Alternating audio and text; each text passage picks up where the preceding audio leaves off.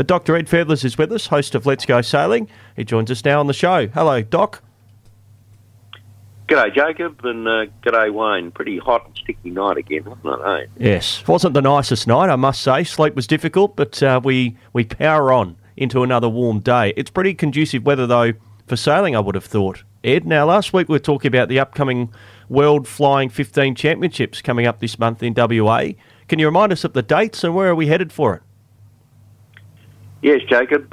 March the 9th to the 12th is the registration and measurement. They measure the boats and they measure the sails.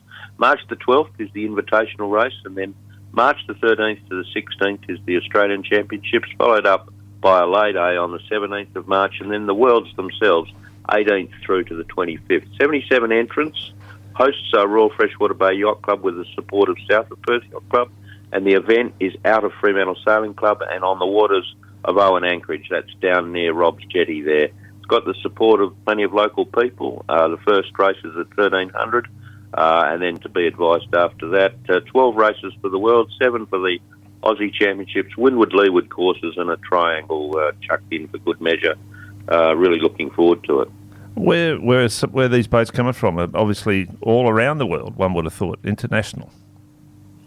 Yeah, they're pretty much raced in most of the British countries. There's 77, as I said, boats coming in 4 continents. So South Africa, boats from South Africa, UK, Ireland, Hong Kong, New Zealand, and all over Australia. So they get them down here in containers. They're the courtesy of Mediterranean Shipping, and there's a container coming from New Zealand, UK, and the east coast of Aussie. 6 boats they fit in a container.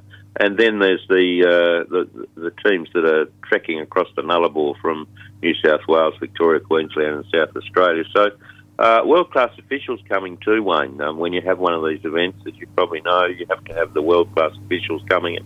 The Wilsons, the starters, Kevin and Ross are coming. They're fairly famous in sailing circles.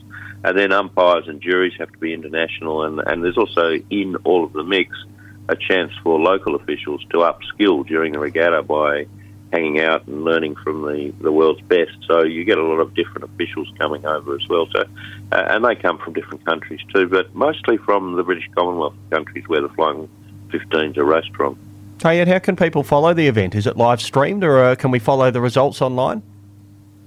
Yeah, the Flying 15 World's website is good and they have a Facebook page. The Fremantle Shipping News are going to be covering it. That's a good little local thing that is great. They can listen to us on Let's Go Sailing at 1 o'clock most weeks after the news, and then the Fremantle Sailing Club is the place to go down to. Like, I really recommend going down to the Fremantle Sailing Club just maybe an hour or hour and a half before the racing starts. They crane the boats in and out each day, so there's a bit of push and shove, if you like, between the competitors while they talk the talk and what's the weather going to be like. And it's a great place to observe all of that down at the Fremantle Sailing Club. And they're very welcoming. And if you want to get down with your binos, that Owen Anchorage area down there off Rob's Jetty, that's take the binos down and sit on the beach down there. It's a nice beach these days, and watch the racing from the shore. So a few places to take advantage of it.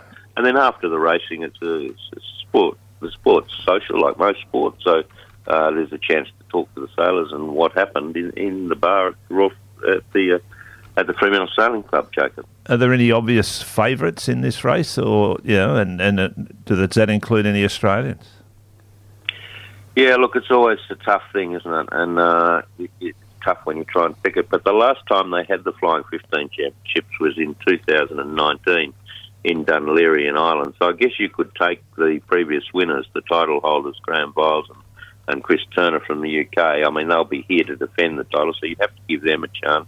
And then if you're talking locals, Nick Jerwood and Brad Sheridan from here at the South of Perth Yacht Club should do well. Grant Alderson, who's was a gold medal coach in the parasailing, he's sailing in it with Luke Patterson. He hasn't sailed in the Flying 15 World since 2013, but he's a really good sailor and a good observer of the weather and knows his stuff. So you'd want to look out from him. Philip Packer and Dean McCauley from Royal Freshwater Bay Yacht Club will be there and thereabouts. And then there's a couple of teams that are coming into the fleet. When you have a a world sailing event in town, people come out of other fleets and try and join in the magic.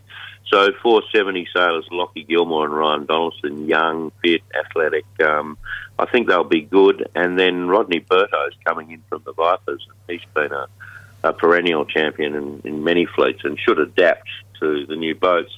Look, Wayne, as we get closer, and we've seen them sail on the waters a bit, I'll probably be in a better place to pick it out. But those are a few names that you're looking for as we start out, and some of them are here, and they're already training a bit.